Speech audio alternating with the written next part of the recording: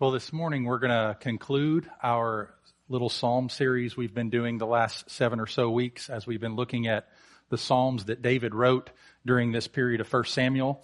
We'll get back into, Lord willing, 1 Samuel next week in chapter 24 and be concluding the book this month.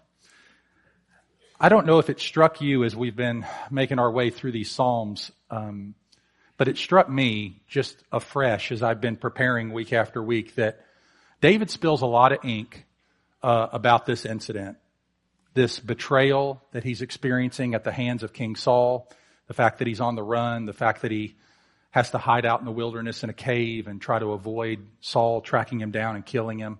He spills a lot of ink about that. And I've wondered why this particular instance in David's life was so acutely painful for him.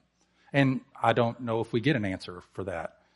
But I think we can all resonate with the fact that betrayal, especially by those that you love and that love you, or claim to love you, maybe claim to love you at one time, it is painful in a way perhaps no other suffering really is. To have walked beside people for a long period of time, to have helped them, to have served with them, only to have them turn on you or forsake you in your hour of need is a very painful thing. Last week we looked at Psalm 52, where David is betrayed by an enemy. Remember Doeg, the Edomite who had betrayed him to Saul, found out where he was, said, "Hey, David, I know where David is." Or, "Sorry, Saul, I know where David is. I overheard him talking to the high priest and we'll find him." And so Doeg betrays David. David kind of had a hunch that was going to happen. It's one thing to be betrayed by an enemy like that. It's another thing altogether to be betrayed by a friend. People that you have helped and served and cared for. That's what's happening now. That's the difference between the two Psalms. They both deal with betrayal, but they're kind of from an angle of two different sources. So Psalm 52 last week is more about betrayal from an enemy. But Psalm 54 is about betrayal from a friend. David is betrayed in Psalm 54 not by an Edomite, but by a descendant of Esau. Sorry, not by an Edomite who's a descendant of Esau, but by one who was of the nation of Israel. The Ziphites, the people who lived among Israel. That's acutely painful. You know, betrayal, the theme of betrayal, seems to serve as a most compelling plot device for popular stories, doesn't it? There's hardly a story more gripping than when you're watching a movie or reading a book or a story or something and all of a sudden there's this deep betrayal that happens. Like, ooh, what's going to happen? Now, I don't acknowledge the canonicity of the Star Wars prequels. Even though some of you may, and that's okay, you can believe the Apocrypha too. Even though George Lucas is the author. I have a hunch. I don't know, we're not going to get in that. But the Star Wars saga does turn on the betrayal of Anakin Skywalker, doesn't it? That's the whole thing. If you had to summarize what's going on in Star Wars, that's essentially it. It's what's happening with Anakin. First of all, he kills Mace Windu, and then he turns to serve Darth Sidious before slaughtering the innocents at the Jedi Temple, and then fighting his former mentor, Obi-Wan Kenobi. And we enjoy stories like that, but we like to keep it in the fiction realm, don't we? I know I do, because it's deeply painful in real life when it happens. If you've ever entrusted a secret to someone or something private and personal only to have it repeated to others, or you told someone how you really felt about another person and they went and told that other person everything you said, or you thought you had the support of a colleague at work only to discover that they abandoned you when you needed them most. That stuff is real life, and that stuff is worse than fiction. So how do we handle betrayal? How do we handle those sorts of emotions that come when friends forsake us, when those we have done good to turn and do evil to us? I hope that's not an unusual thing for you to experience, or well, obviously I don't desire it to be a common experience for any of us, but Hopefully you expect that sort of thing to happen. I hope you expect that there will be times in your life where people will not only let you down, but intend evil against you. Maybe even your own friends. Certainly the Lord Jesus knew it. And if we follow him and walk in his steps, and as Paul says in Philippians 3, have the fellowship of his sufferings, then we'll have that happen to us too. It's just part of life in a fallen world, but it's also part of following a suffering Savior. So let's not be surprised, dear ones, that we have these sorts of trials that come into our life where people that we once loved and that once loved us seem to do so no longer. Perhaps it's a child. Perhaps it's a spouse. Perhaps it's a relative or a distant friend. Surely if you live long enough, you can look back over a period of years and say, I wish it was like it was then, but it isn't anymore. So what do you do with those sorts of emotions? How do you handle that psychologically and spiritually? Well, David gives us a lot of insight in Psalm 54 about how to process that before the Lord. So we're going to look at 3 ways David deals with the betrayal of a friend here in Psalm 54. Here's the first one. Pray when we're fearful. Pray when we are fearful. The occasion for David's prayer in Psalm 54 is summarized in verse 3, where he says, For strangers have risen against me. Ruthless men seek my life. They do not set God before themselves. Now, the broader story was read for us by Steve just a couple of moments ago in 1 Samuel 23. At the beginning of that chapter, David is told that the Philistines have invaded Keilah, which is a city in Israel. And David, as the future king of Israel, already anointed, although waiting on the Lord's timing to assume the throne, sees this as an opportunity for him to serve the people who will one day be his people as king, to defeat their enemies, to push back the threat of the Philistine invasion. So David seeks the Lord as to whether he should engage in the battle, because he's not the king yet, but God gives him the thumbs up to go ahead. And the result in 1 Samuel 23:5, we read, And David and his men went to Keilah and fought with the Philistines and brought away their livestock and struck them with a great blow. So David saved the inhabitants of Keilah. By the way, Keilah spelled Keilah. I think I spent the last sermon in 1 Samuel 23 several weeks ago now, a couple months ago, pronouncing it Keilah. And one dear sister in our church made a joke about that every time I was talking about David going to Keilah, that was funny. And that is funny. That is funny. But it's only funny because I don't know how to pronounce the word. All right? So now it's not funny anymore because I got the word pronounced correctly. I think I've got it pronounced. Who knows? Could be Keilah and I could be wrong all the way and then carry on with your tequila jokes. But we do know what the name for sure of the inhabitants of Keilah were. They were called the Ziphites. We're told that after the battle that David lived among the Ziphites. In verse 14 of 1 Samuel 24, we read that David remained in the strongholds in the wilderness, in the hill country of the wilderness of Ziph. And that's likely where he wrote this psalm, Psalm 54, while he was living among his own people in the wilderness of Ziph in Israel, but on the run still from Saul. And Saul doesn't give up easily. One verse later, in verse 15 of 1 Samuel 23, we read, David saw that Saul had come out to seek his life, and David was in the wilderness of Ziph at Horish. So Jonathan, Saul's son and David's close friend, will not give David's location to his father Saul. However, a few verses later, we read, quote, The Ziphites went up to Saul at Gibeah, saying, Is not David hiding among us in the strongholds of Horish on the hill of Hakilah, which is south of Jeshimon? Now come down, O king, according to all your heart's desire to come down, and our part shall be to surrender him into the king's hand. What?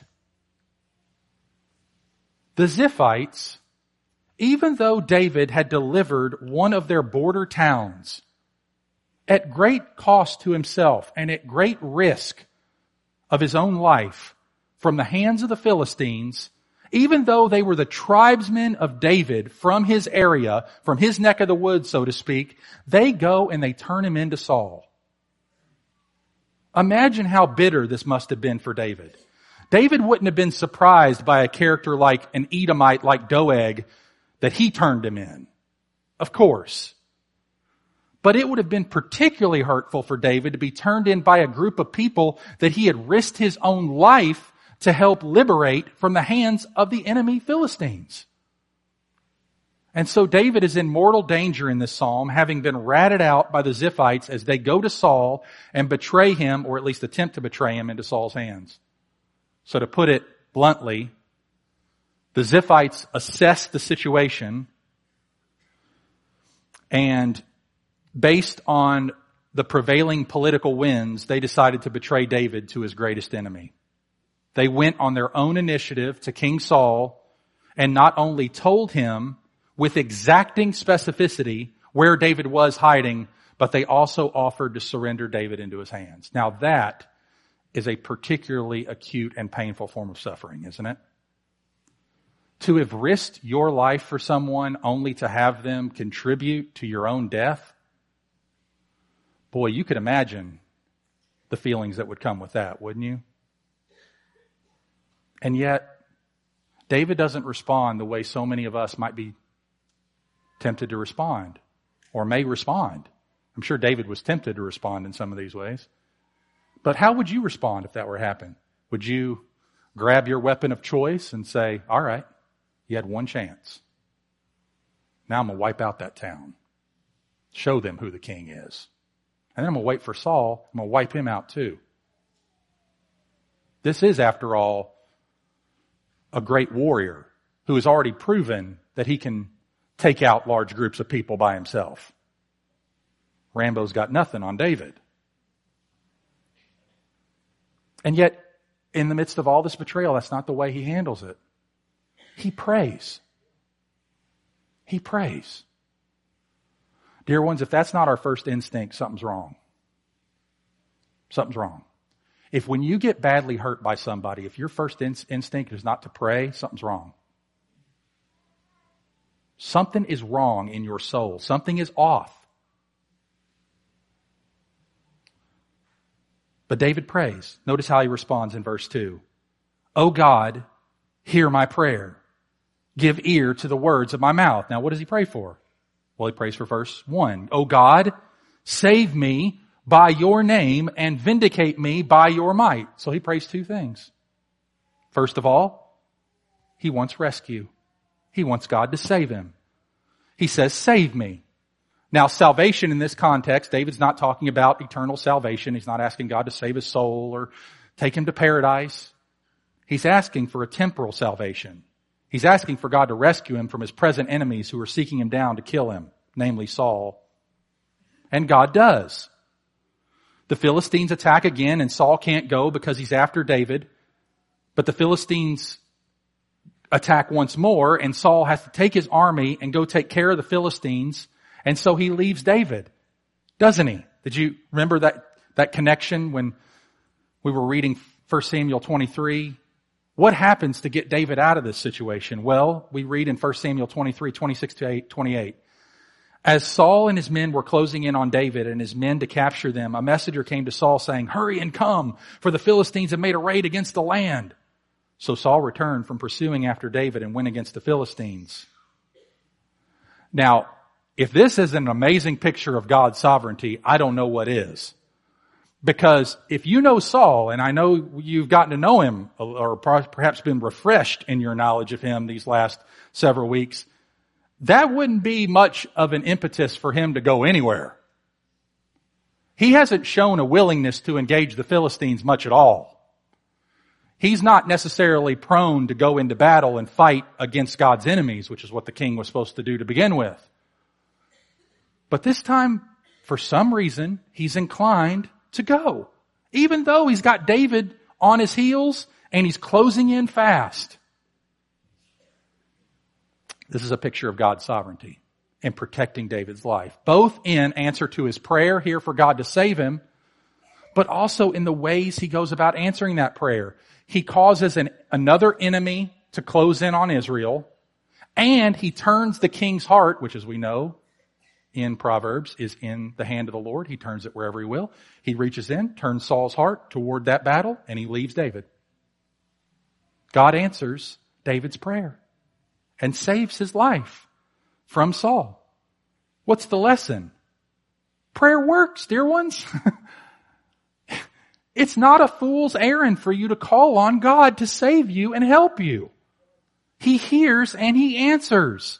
God moves the enemies of His people to fight against His people in order to spare the king who will eventually reign over His people.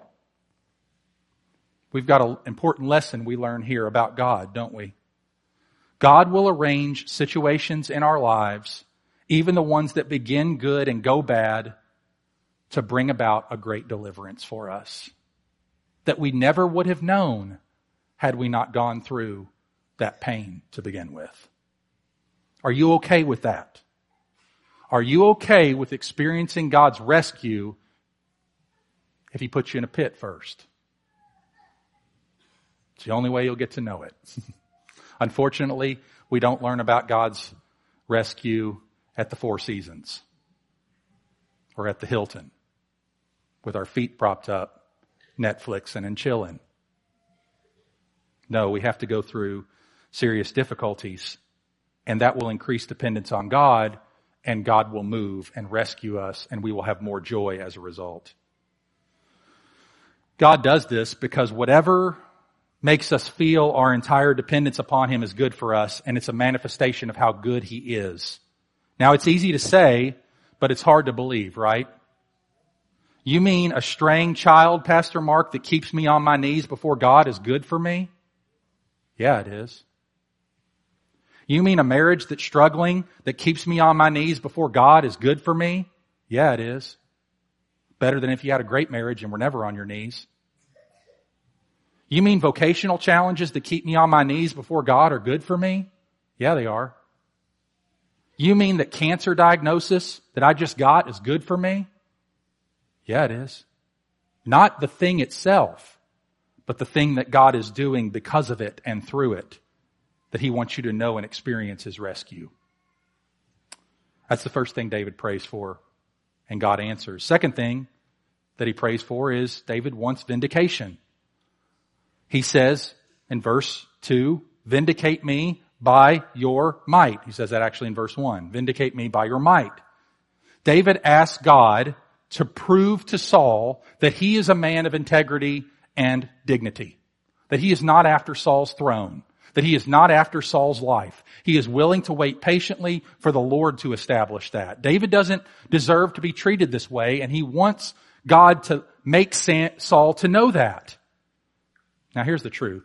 Saul already knows it.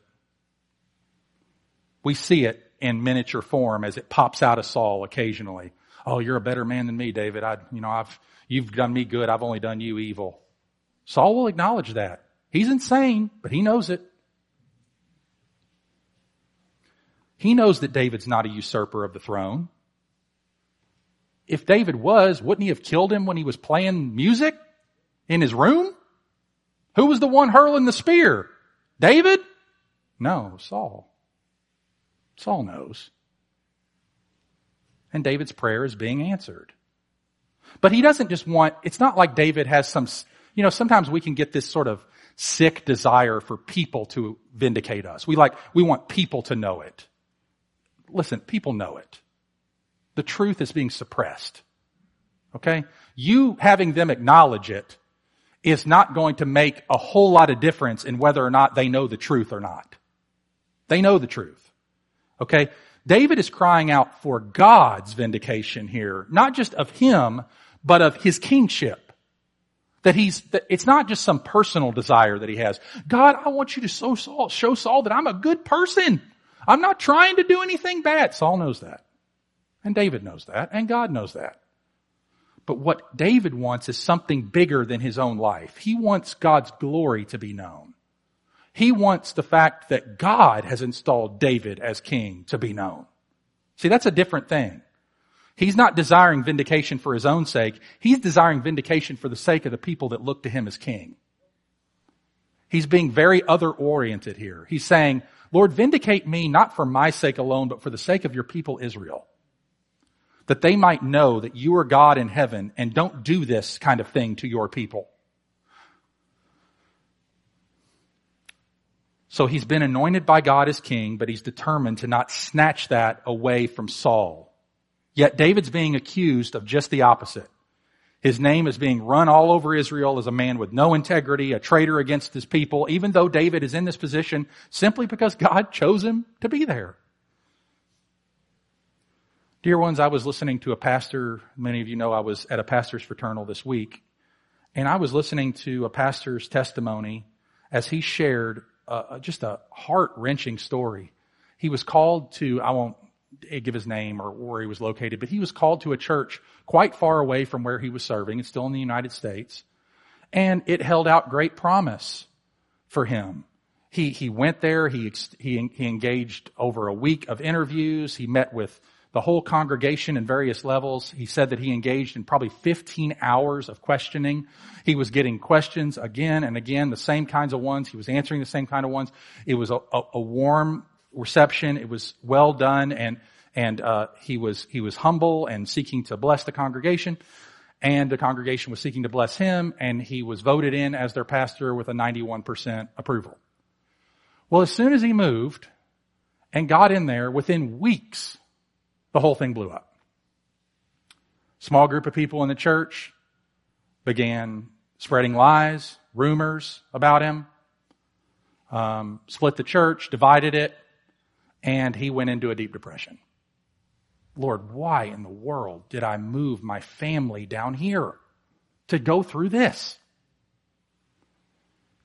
And he said, the Lord never spoke to me audibly, but I just felt over time like I started accusing God of wrongdoing.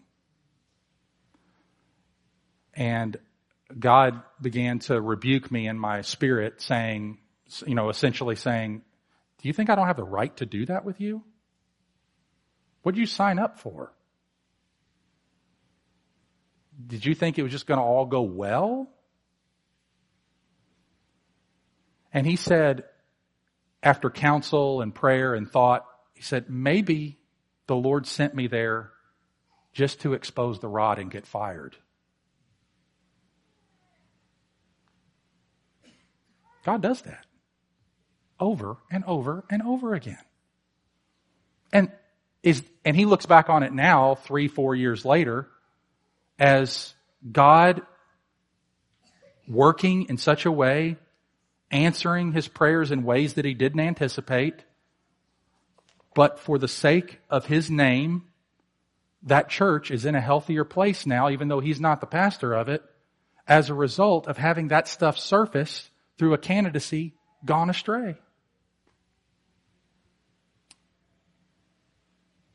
In 1 Samuel 24, after David spares Saul's life, Saul says in verses 19 and 20, "For if a man finds his enemy, will he let him go away safe? So may the Lord reward you with good for what you have done to me this day. And now behold, I know that you shall surely be king, and that the kingdom of Israel shall be established in your hand."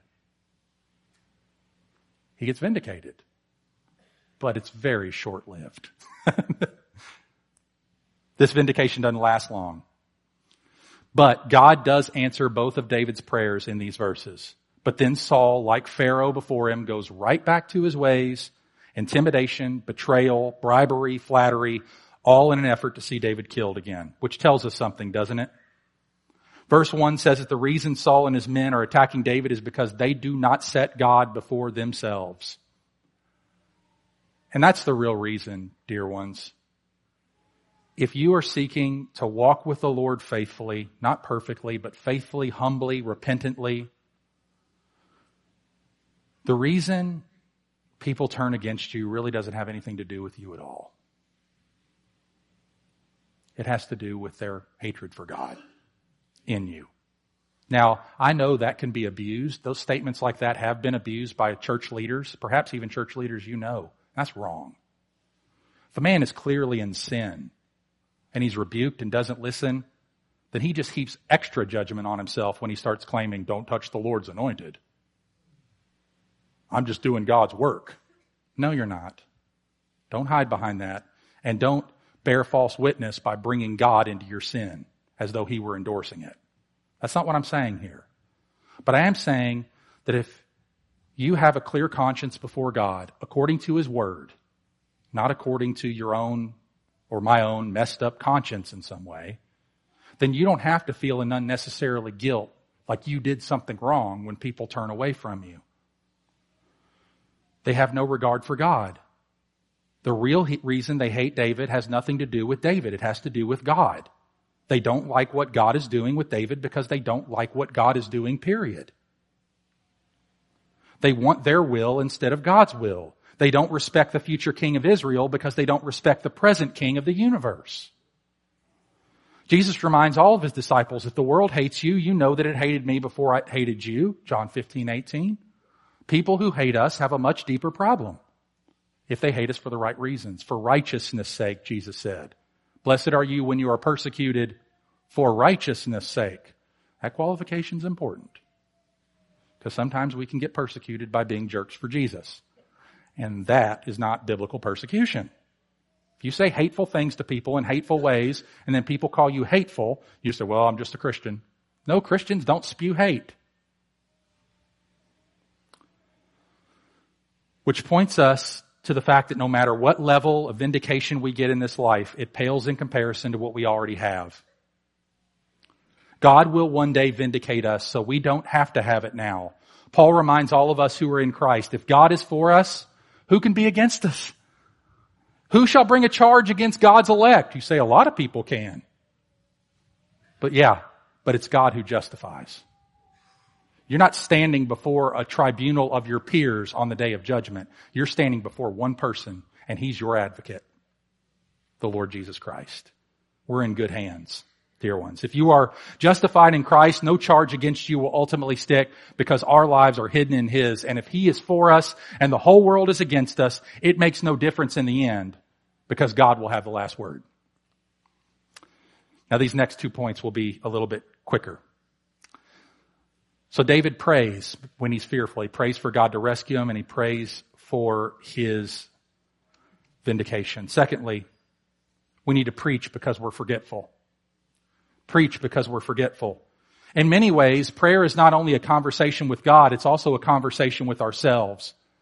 It's a dialogue with our own hearts. In prayer, we are exercising and examining our faith to remind ourselves of what we actually believe, not just what we believe about God in the abstract, but what we believe about his goodness and presence toward us in the specific details of the moment. See, this crisis in David's life, which came about in the Lord's providence, of course, was an opportunity for David to test, or for God to test David's faith and the strength of his faith, to discover or rediscover in a new situation of betrayal and desperation what he actually believes God to be for him. So he says in verses 4 and 5 what he's preaching to himself. Notice he prays in verses 1 through 3 because God is faithful, but he preaches in verses 4 to 5 because he's forgetful. Not God, but we are. What does he preach to himself? Well, first of all, he preaches the character of God, who God is. David has the king of his people hot on his heels. He has armies after him. Saul has the king of his people hot on his heels. Saul has armies after David, and David has this little band of supporters. But David pauses to remind himself of who God is. So first of all, he says in verse 4, behold, God is my helper. God is the upholder of my life. You can almost hear him preaching that to himself, can't you? Do you say things like that to yourself? God is my helper. God is my helper. He's the upholder of my life. So he says, God is my rescuer. Not that, now that is a glorious term in the Old Testament. God is my helper. It's a term which comes right out of the world of the military. We don't typically use the word helper that way. We think of it as maybe a flight attendant or perhaps a waiter or waitress. That's a helper, or some servant of some sort. But the word helper has military baggage with it. God is the one who's coming to your aid. He's your ally. He's got your back. He's right there in the trenches with you. And he's not only your rescuer, your helper, but he's also your sustainer. The Lord is the upholder of my life. David's reminding himself that his earthly life is in God's hands. It would be very easy for David to think, okay, my life's in Saul's hands right now. No, it isn't. He might say, I'm as good as dead because Saul is coming after me. No, he's not. He's reminding himself, no. Where's my life? It's in God's hands. My life is in God's hands. Second, he says, God is my vindicator. Notice what he says. He will return the evil to my enemies. Verse 5, in your faithfulness, put an end to them. David reminds himself that God himself is the one who's going to recompense evildoers. It's God who's going to bring about the visitation of justice on those who are evil in this world and do evil. Vengeance is mine, I will repay, says the Lord. See what David's doing here? Surrounded by his foes, he's preaching to himself. God, you're my rescuer. God, my life is in your hands. God, you will vindicate me. God, you will destroy my enemies. You are the helper of your people. You are just. You're faithful to what you promise. In other words, God will take care of your business. I will leave the matter in his hands. He's beating that into his head. He's pressing it into his heart. He's trying to say, heart, believe this, because his heart is having a hard time believing it. He's preaching to himself instead of listening to himself. Beloved, do you know we need to do that to ourselves every day? Don't we? We are just leaky buckets, aren't we? We can pour in devotions. 5 minutes later, it's gone. We have this great time of worship with the Lord. We get in the car and it doesn't start. What do you do in those moments? Well, you have to take yourself by the hand. You got to talk to yourself. You got to tell yourself truth. When trouble comes, it's like we forget everything we ever know about God sometimes, don't we? Martin Lloyd-Jones' classic quote in his book, Spiritual Depression, great book, terrible title, is as relevant as ever. He said, have you realized that most of your unhappiness in life is due to the fact that you're listening to yourself instead of talking to yourself? Take those thoughts that come to you the moment you wake up in the morning. You have not originated them, but they start talking to you. They bring back the problems of yesterday, etc. Somebody is talking. Yourself is talking to you. What's his counsel? Instead of listening to yourself, talk to yourself. Say, self, listen for a moment. I will speak to you. That's what David's doing here. To do this, we need to have some promises at the ready, don't we? We need to be able to say, God is my helper. God's the upholder of my life. God is faithful to me. Fear not, for I am with you. Do not be dismayed. I am your God. I will strengthen you. I will help you. I will uphold you with my righteous right hand. Brothers and sisters, that verse has got more mileage in my life than probably any other verse in the Bible. That will get you through anything. Isaiah 41:10. John Piper said that when his mind is in neutral, that verse he's praying would become the hum of the gears. Do not fear. I'm with you. Do not be dismayed. I'm your God. I'll strengthen you. I'll help you. I'll uphold you with my righteous right hand. You know how much you can get out of just one verse? That verse tells us 5 things at least.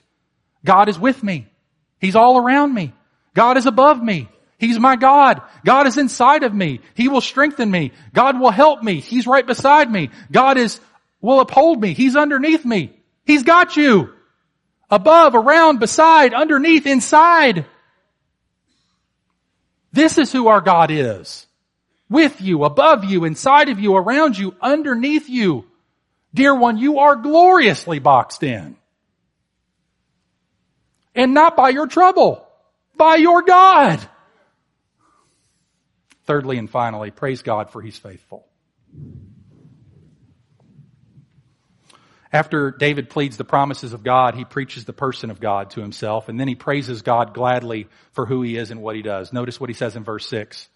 He says, I will thank God for His rescue and vindication. With a free will offering, I will sacrifice to you. I will give thanks to your name, O Lord, for it's good. You remember some sacrifices were offered up in the Old Testament on occasion of a person making a vow. A person would say, O Lord, if you will deliver me, I vow to do this. But David, as far as we know in this psalm, made no such vow. He simply said, Lord, rescue me. He didn't say on occasion, Lord, if you will rescue me, I pledge to you a goat. I'll offer a ram. But in this passage, David says, Lord, I didn't make that vow. I'm going to offer that sacrifice anyway. I'm freely, without constraint, out of sheer delight, going to worship you from a heart of gratitude that glories in giving praise to you, even though you have not yet delivered me. Now, but God does deliver him. And he does write of that deliverance in verse 7. For he has delivered me from every trouble, and my eye has looked in triumph on my enemies. David trusts God, and God delivered. Now, we don't know when exactly this psalm was written, in terms of, was it written right after Saul left? He could have written part of it before and part of it after. He could have written all of it before. He could have written all of it after. We don't know. But what we do know for sure is that David trusted God as though it would already happen, even if it hadn't happened. And when it did happen, he didn't neglect to give thanks to God for what happened. And that teaches us a lot about praise, doesn't it? About worship. We should worship God in the midst of our troubles, even though he's not delivered us out of them yet. We should worship God when he delivers us from our troubles. And we should worship God in light of deliverance from our troubles. All three of those things are so important for us. Why? Because God has already gotten you out of your worst trouble. If your life is hidden with Christ in God, if you are a disciple of the Lord Jesus Christ, you are already out of the worst trouble. Your sin and the death that your sin deserves and the wrath that your sin would incur. Your deliverance has already happened. David was not the only one who knew betrayal by those who should have welcomed him as their anticipated king. Matthew 21 begins with such a reception as Jesus comes into Jerusalem on the colt, being worshipped. Hosanna, save us! But by the end of the week, he's crucified. King Jesus came to his own people, and his own people did not receive him. John 1:11. John chooses to include that right on the front end of his gospel. This one came, and he was betrayed. Jesus was betrayed on every level, having experienced all that David experienced and more. Jesus was from the tribe of Judah, born in Bethlehem, David's city. He rescued people from oppression by demons and from sickness in Israel, from blindness, lameness, and hunger, defeating their enemies. He showed himself unmistakably to be the anointed king, but the religious leaders, the experts in the very scriptures that foretold his coming, conspired together with foreign occupiers to put him to death. And even his own people betrayed him as he helped them and served them for 3 years, delivering them from all of their problems. David was hated by Doeg the Edomite, who led an unjust slaughter of innocent people in pursuit of David. Well, Jesus was hated by Herod the Great, who was also an Edomite. Don't know if you knew that or not. It's important to know those kinds of details because it shows you David is fulfilling the story, or Jesus is fulfilling the story of David. But Herod would later lead the slaughter of innocent baby boys in Jerusalem and Bethlehem, all at the pursuit of Jesus. David was welcomed by the inhabitants of Keilah as their deliverer, only to have them turn their backs and be ready to hand him over to Saul. Well, Jesus was welcomed by the inhabitants of Jerusalem on Palm Sunday as their deliverer, only to have them betray him and turn him over to Pontius Pilate. David was slandered, falsely accused of disloyalty to the king and of leading an insurrection. The Jewish leaders slandered Jesus the same way to Pilate, accusing him of threatening the authority of Rome and challenging Caesar and Pilate's rule. David was betrayed twice by members of his own tribe. Jesus' own betrayal was worse, as one of his closest followers sold him for money and betrayed him with a kiss, a sign of close, intimate friendship. And in the midst of all this, what did Jesus do? He called out to God to save him and vindicate him. And God did. Hebrews 5:7, in the days of his flesh, Jesus offered up prayers and supplications with loud cries and tears to the one who was able to save him from death. And he was heard because of his reverence. And boy, did God hear Jesus. In the resurrection, God the Father raised Jesus by the power of his might. God exalted Jesus, not only raising him from the dead, but exalting him to the right hand of the majesty on high.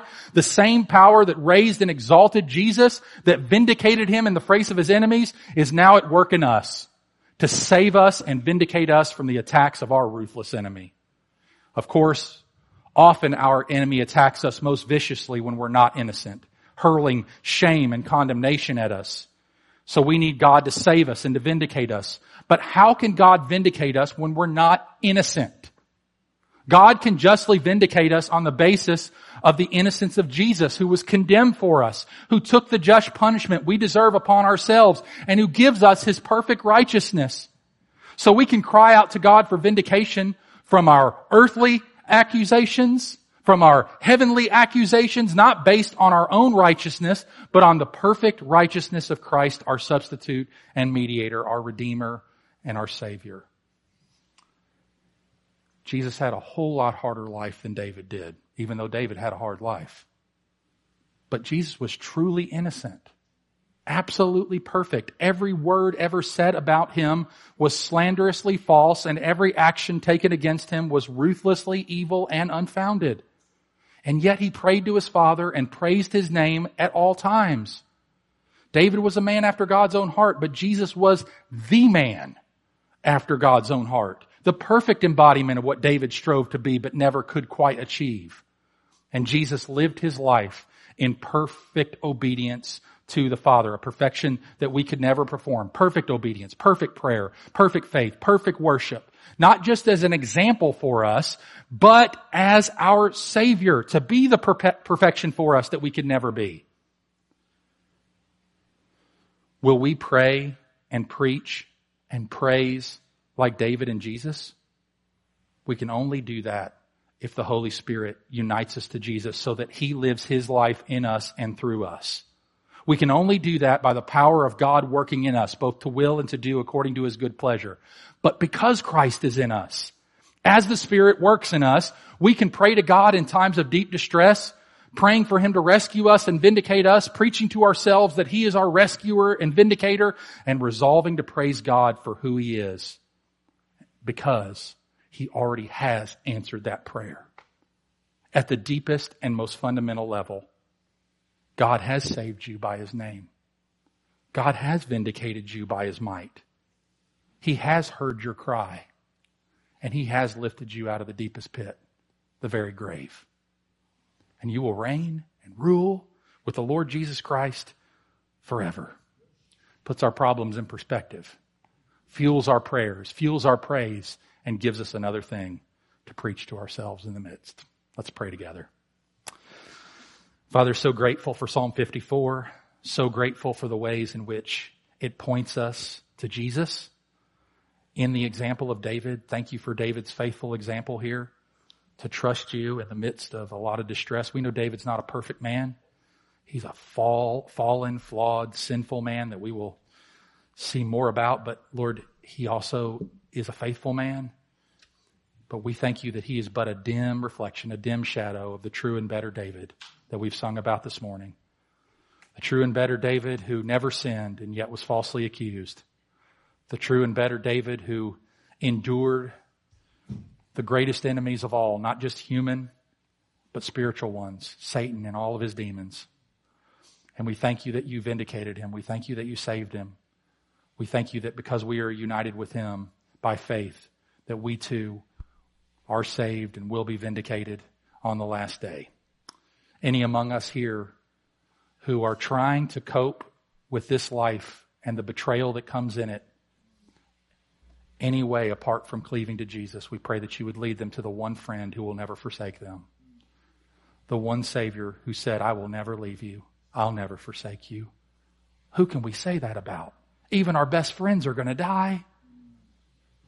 Lord, lead them to a rock that's higher than them, and lead them to a Savior that's stronger than them, and lead them to a friend that's better than any earthly friend they could ever have. In Christ's name we pray. Amen. Let's stand together.